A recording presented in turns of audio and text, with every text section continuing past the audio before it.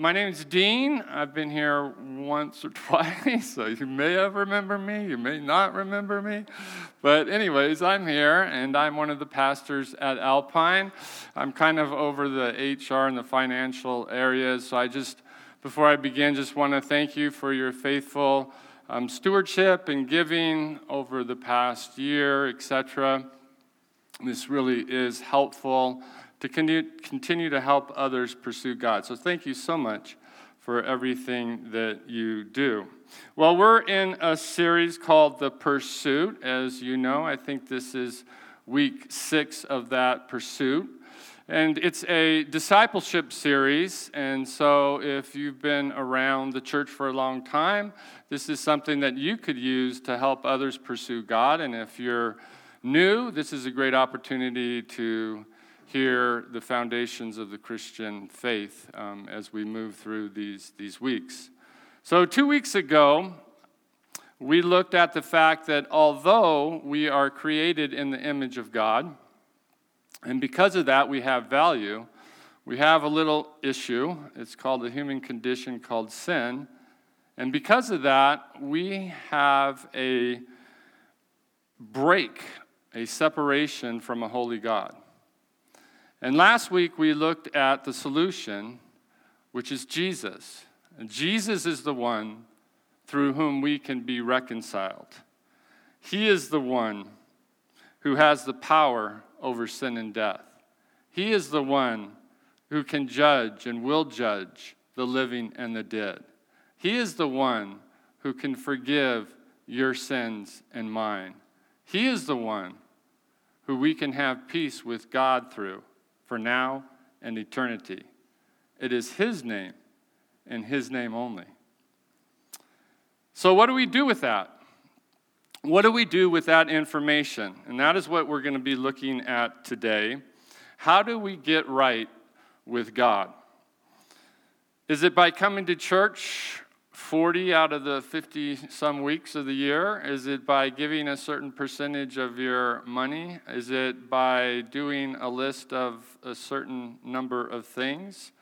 Is that the answer? What must I do to be saved? And that question has been asked millions of times over the past 2,000 years since a jailer asked it at that time.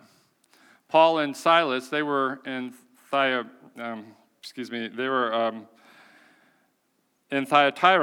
and they went to the city and got dragged into the marketplace before the authorities of that town, and they were thrown into prison, beaten and thrown into prison because they were confusing the town of what was with this new way that was being spoken by them. And so they got thrown into prison. They were shackled.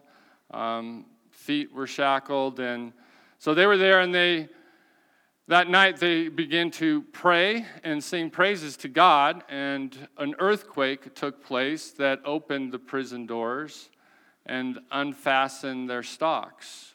Now, that's not normally what an earthquake does. Nor does an earthquake usually open tombs, which happened when Christ was crucified. And so when the jailer awoke from his sleep, he decided, I better take my sword and I better end my life because I know that all of the prisoners have left. And therefore, I'm going to be held responsible for that. That was my responsibility. So let me take my life. But Paul called out and said, don't do that. We are still here. And so the jailer said, well, get me some light. And they got light, and he went in, and the Bible says, with fear and trembling, he stood before them. And I'm sure there was fear because of the earthquake. There may have been fear that he experienced because that he thought that maybe he'd have to end his life. But by the question he asked next, it's probably fear of the God who performed this miracle of this earthquake that unbound the prisoners. And so he asks a question, and it's the question that is a life-changing question. And that question is, what must I do to be saved? And there are other terms that you might be familiar with that we kind of use to mean that same thing. What does it take to be born again? What does it take to be a Christian? What does it take to ask Jesus into my heart? What does it mean to follow Jesus, to trust in Jesus? How do I experience what's called a defining moment? And all of these are in response to recognizing our human condition and recognizing that Jesus is the solution.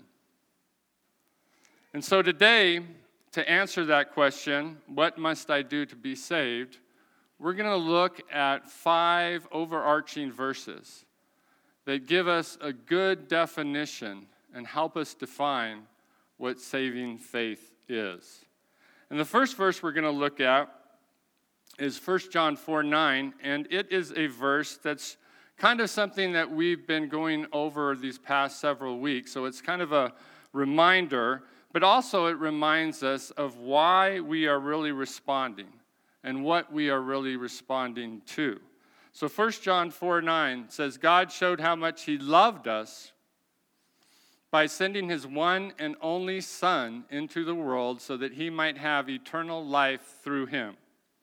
The point being, at the bottom here, out of love, God sent Jesus into the world to solve our sin problem. John 3:16, we all know, for God so loved the world that he gave his Son.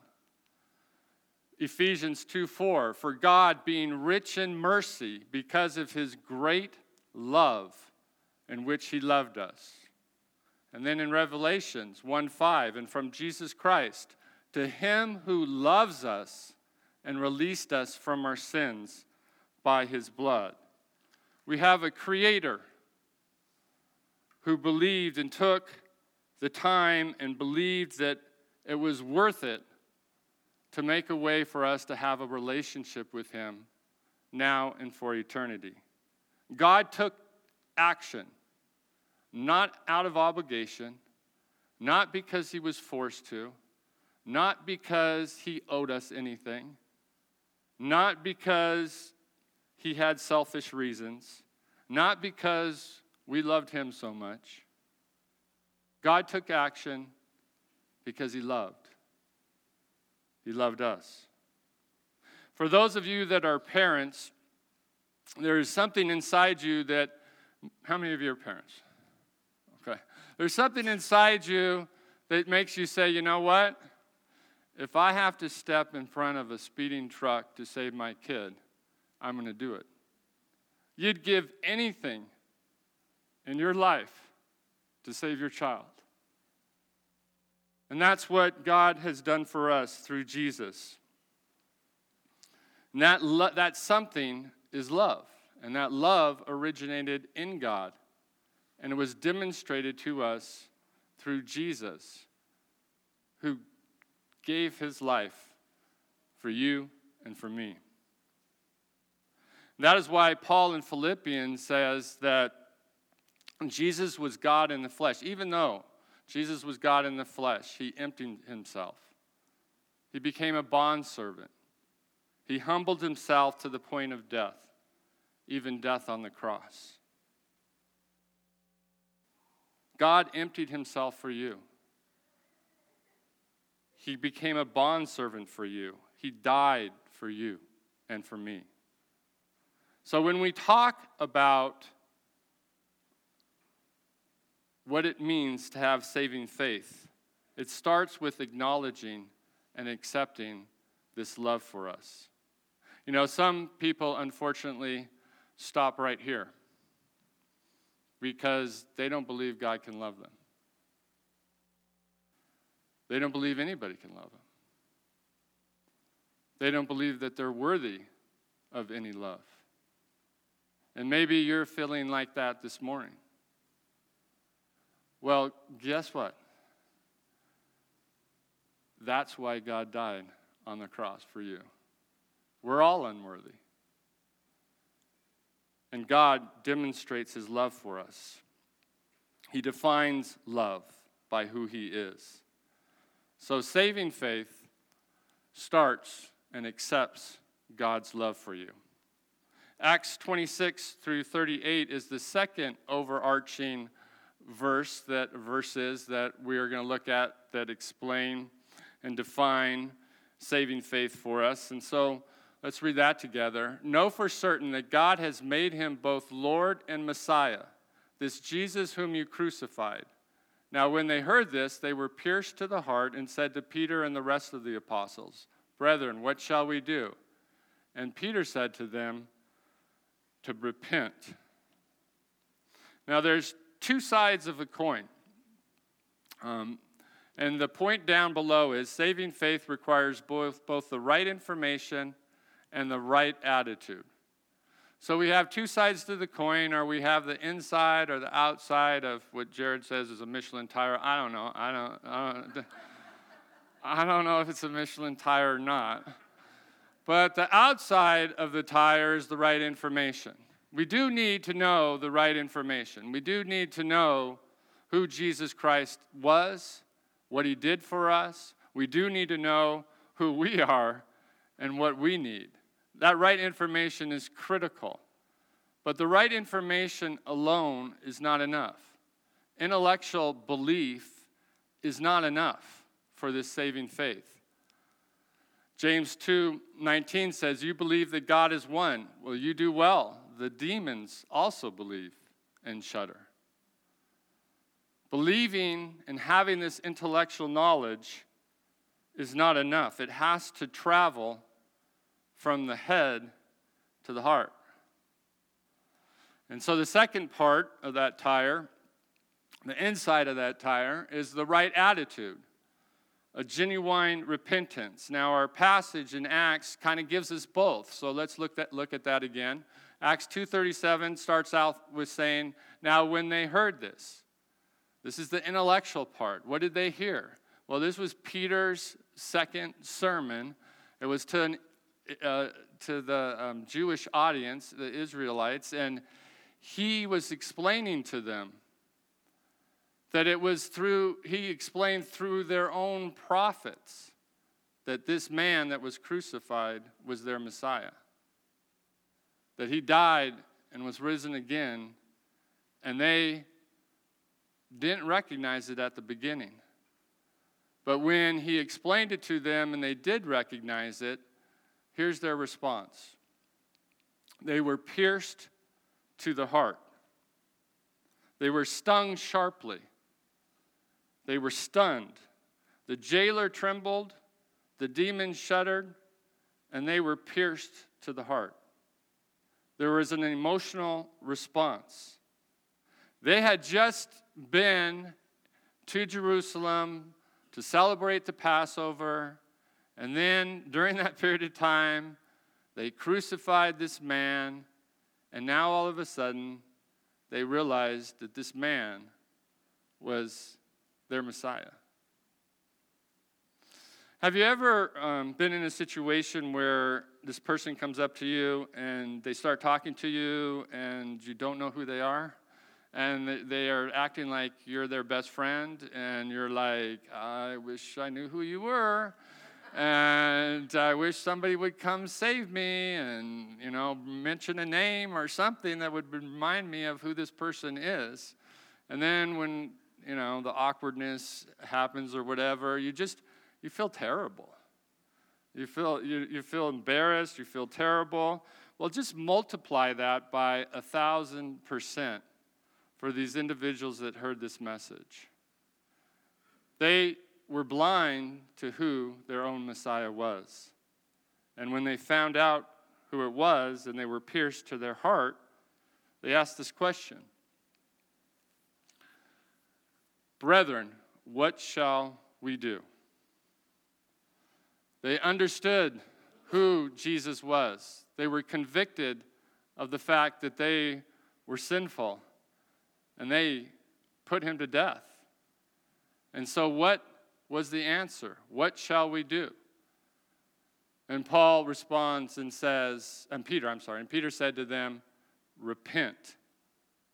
Have a change of heart. turn your direction from this way to this way. Have regret. You know, if we don't have any regret for our sin, and we're not moved by God's love towards us, we will never trust in Jesus for his salvation. We need both. We need the knowledge and we need the heart. When I was a young boy, I was pretty young, I went on a vacation with my parents and relatives, and we rented this houseboat, and my sister and my cousin and I were on the front of this houseboat. You know, these kind of have the pontoons on the side and this area in the front, so we were just sitting in the front, letting the waves kind of hit our legs or whatever. And so we were up there for quite a while, and then all of a sudden I got up and I went back to my grandmother and I said, my life jacket's not zipped up. And so she zipped my life jacket up. I went back and sat down, and 30 seconds later I was under the boat. Now, if I had not taken the action to get that life jacket zipped up, I probably wouldn't be here today. Life jacket's important. We all know it can save your life.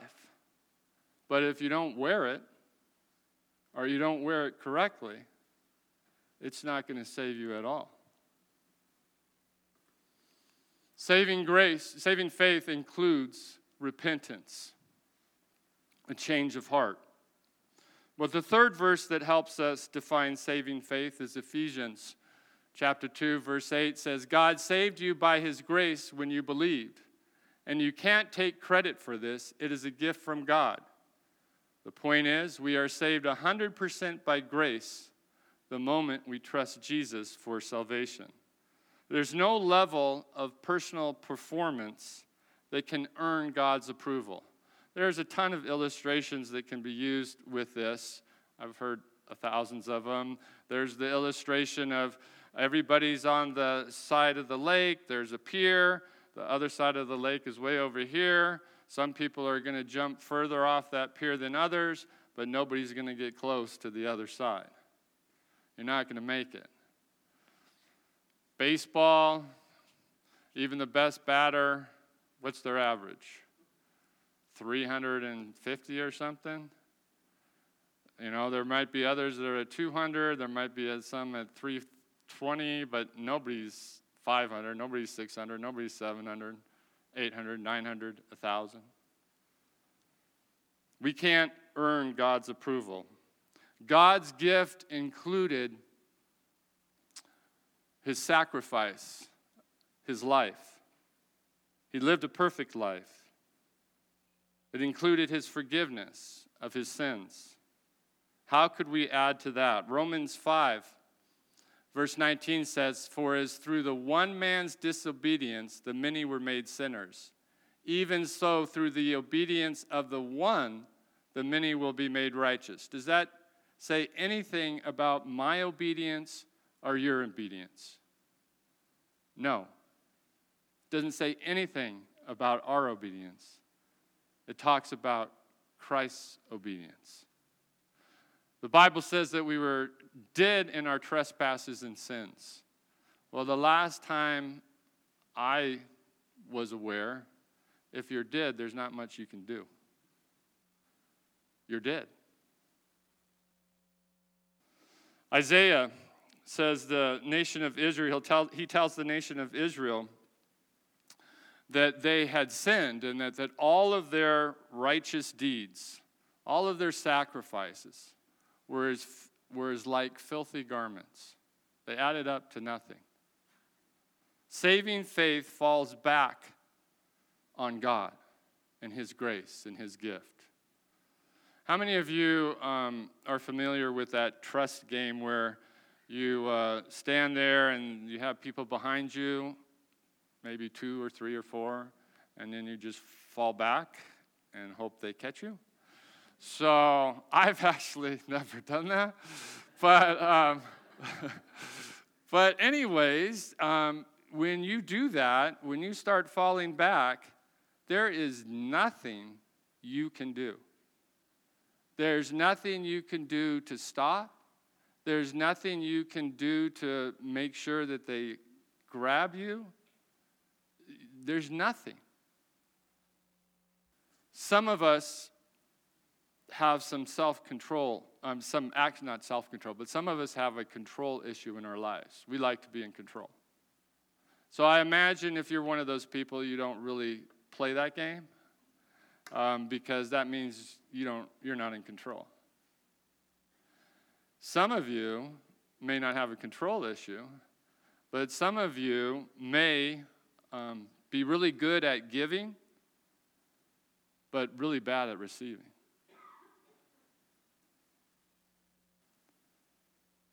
God, saving faith, trust in God's gift alone. You have to get over those control issues. You have to get over just giving. You have to let go and receive God's gift for you. Romans 3:22 is the fourth verse that helps us look at what saving faith is. It says, we were made right with God by placing our faith in Jesus Christ. And this is true for everyone who believes, no matter who you are. The point at the bottom, God offers this free gift to everyone, no matter what you've done. It's totally ironic to me that Paul is writing this. Because of anyone, Paul was not an individual that you would imagine was eligible to be saved. Here's a guy that was implicit in the murder of Stephen, who was full of power and of the Holy Spirit, full of grace, going around performing great wonders and signs, and was stoned to death. Paul, who at that time was Saul, was implicit in that murder. It also says, the Bible says that he went around ravaging the scattered church. He went in and dragged men and women out of their house to prison. The Bible says that he was breathing threats and murder to the disciples of the Lord. He was doing everything in his power to extinguish anyone who called on the name of Jesus. He was totally opposed. Paul himself, later on, says this: it is a trustworthy statement, deserving full acceptance, that Christ Jesus came into the world to save sinners, among whom I am foremost of all. I'm the greatest sinner. He even says earlier that he is a blasphemer, a persecutor, a violent aggressor. And yet, on a road to Damascus, God seeks him out. Now, if you're honest with yourself,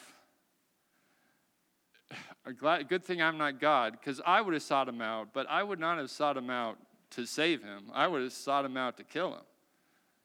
Right?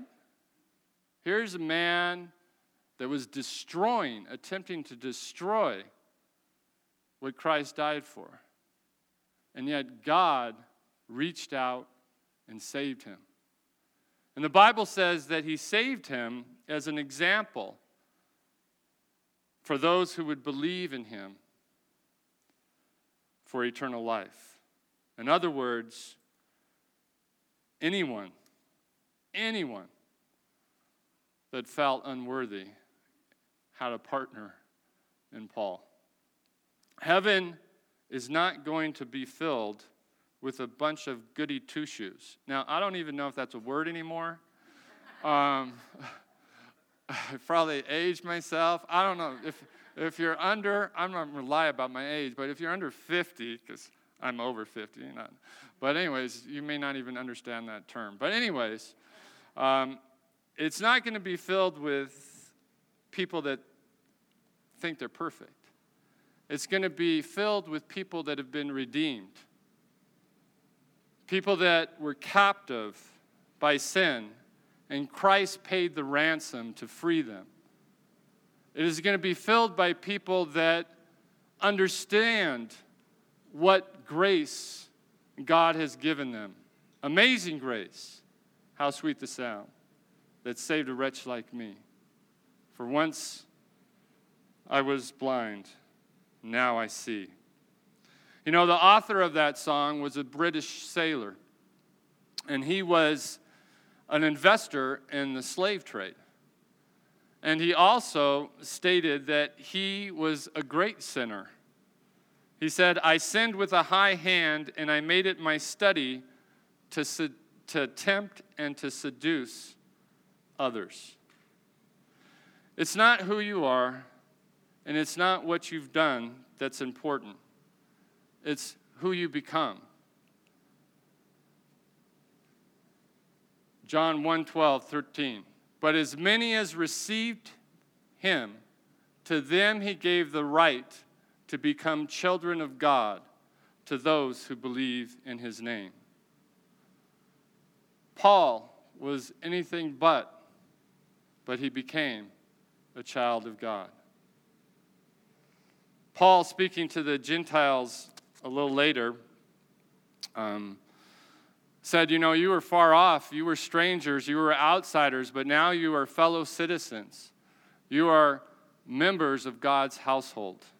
Saving faith has no boundaries.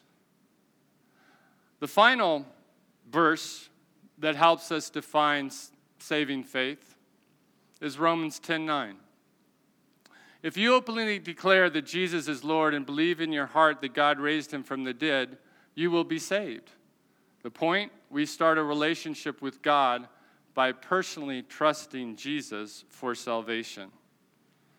No one can respond to faith for you. Not your relatives, not your friends. Just because you grew up in a Christian home doesn't mean you have saving faith. Saving faith is confessing Jesus as Lord of your life, testifying that what he did for you and that you're dependent on that for your salvation. You know, I have a hard time confessing that the Denver Broncos are the best team in the NFL. And the reason why? Because I really don't believe in them. I like them. My wife can tell you I like them. I've been a fan for 20-some years. I like their uniforms. I like the little Bronco. I like the town that they're in. I like Denver. So I like the players. I follow the players. I'll go to the games if I can. I root for them. But I'm not going to bet my life or any of my money on the Denver Broncos. There are people in church just like that. They like church. They like the people. They like the singing. They might even like the church that Alpine has. They might even like the messages. But they don't give their life to Jesus Christ. They may believe it, but they haven't taken that second step. They haven't made him Lord of their lives. Saving faith is a personal confession. Well, the pursuit of God brings us to this defining moment. What will you do? Will you confess and continue in your pursuit of God? Or will you stop short? Will you stop short of experiencing a new birth and having your sins washed away? You know, we all have defining moments in our lives. Where we go to school, who we marry, what job we take, where we live. All of those have an impact on our lives. but they're all temporal. The only eternal defining moment in question is the question we have in front of us today. What must I do to be saved? Need to confess and believe. 55 years ago, now I'm kind of telling you my age. 55 years ago, when I was 5, and I don't remember anything about when I was 5 except this defining moment. When I accepted Jesus into my life. When I was saved. It was a morning, just like every other morning. My mom would bring me into the front room. She had this little Bible book that she'd read out of every morning. Went to the couch, sat down next to her, and I said, "Mom, I want to accept Jesus." And she tried to talk me out of it, probably because I was young, probably concerned that I didn't know what I was doing. But then she led me in a prayer, and I accepted Jesus into my life. And that prayer was very similar to this prayer. And what I'd like to do at this point is to have us read this prayer if you mean it. Maybe it'll be the first time you say this prayer. Maybe it'll be the 4th time you say this prayer. That's okay. But if you don't mean it, then I don't want you saying it. But if you do mean it, I'd like us to read this prayer together and make it meaningful to you this morning. So let's do that together. Jesus, I recognize I'm a sinner. I know that you died on the cross and rose from the dead so that I could have life. I'm turning from my sin now, and I'm turning to you in faith.